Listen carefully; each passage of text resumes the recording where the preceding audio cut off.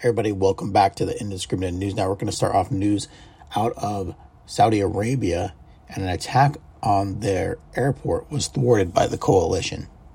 So 4 airport workers injured as booby-trapped drone intercepted. The Saudi Arab coalition in Yemen late on Wednesday announced it had thwarted a hostile attack on an airport in the southwestern kingdom that injured 4 airport workers. A coalition statement cited by Saudi state-run news agency SPA said Saudi air defense intercepted a booby-trapped drone that attempted to assault the Abha airport. According to a coalition, shrapnel from the interception was spread across the airport, injuring 4 airport personnel. The coalition accused Yemeni Houthi group of attempting to target civilians in the airport, calling the attack a war crime. In another statement, the coalition said it destroyed a launch site from where the drone was fired in Sahad Province in northern Yemen, a stronghold of the Yemeni rebels. The Houthi group, backed by Iran, regularly launches rockets and drone attacks on Saudi territories. Yemen has been beset by violence and chaos since 2014 when the Houthis overran much of the country, including the capital Sana'a. The crisis escalated in 2015 when Saudi-led coalition launched a devastating air campaign aimed at rolling back Houthi territorial gains. According to UN Office of Coordination Humanitarian Affairs, the conflict has claimed more than 233,000 lives. Talk about that one being underreported, huh? Okay. This is news out of Germany. So Facebook must be reined in by strain regulation. Germany's Justice Minister says after whistleblower testimony, Facebook has placed profit above social responsibility. Justice Minister Christine Lambrecht said after former employee delivered high-publicized testimony against the tech giant. The latest revelations surrounding Facebook prove how urgently we need a strong, effective regulation of social media in Europe. If anybody hasn't listened to that or listened to blurbs of it, I totally recommend it. It's very interesting, to say the least. In a united Europe, we're all affected when social media reinforced hatred and incitement through algorithms and promote undesirable political and social developments. And I've said that for a long time. That's obvious. I mean, did we really need her to tell us that? The minister made her statement after former product manager Frances Haugen testified before a U.S. Senate subcommittee on Tuesday, arguing that the social media giant will continue to make choices that go against the common good unless some type of outside oversight is introduced. I mean, not only Facebook, but like YouTube and everybody else. Echoing the statement, Lambert said appeals to the sense of responsibility and self-regulation are not enough because Facebook has placed the interest of profit above social responsibility. What do you guys think? You think Facebook needs to be reined in? Basically, they're in the business of rage, according to, what had come out of those reports. Okay.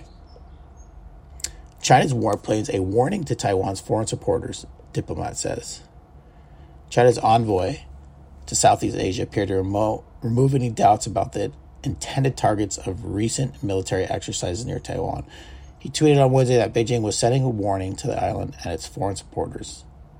Deng Zhizong, the Chinese ambassador to the Association of Southeast Asian Nations, shared a satellite image of Taiwan accompanied by photographs of People Liberation Army aircraft.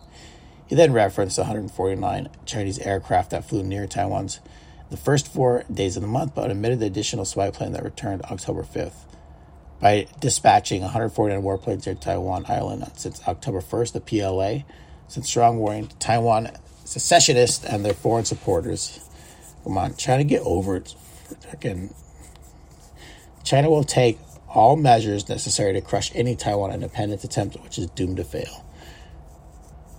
China claims Taiwan is a province, but Taiwan says it's already a functional independent state with democratically elected government.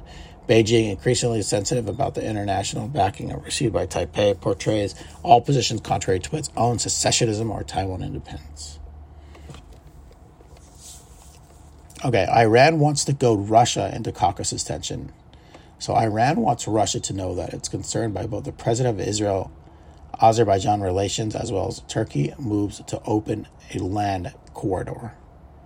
Iran is worried it sees emerging allies between Turkey and Azerbaijan, as well as Azerbaijan and Israel, as potentially cutting it off from a land route to Russia. It's concerned that Turkey and Azerbaijan will then work directly with China to push Iran aside, weakening it economically at a time when Tehran is already weak.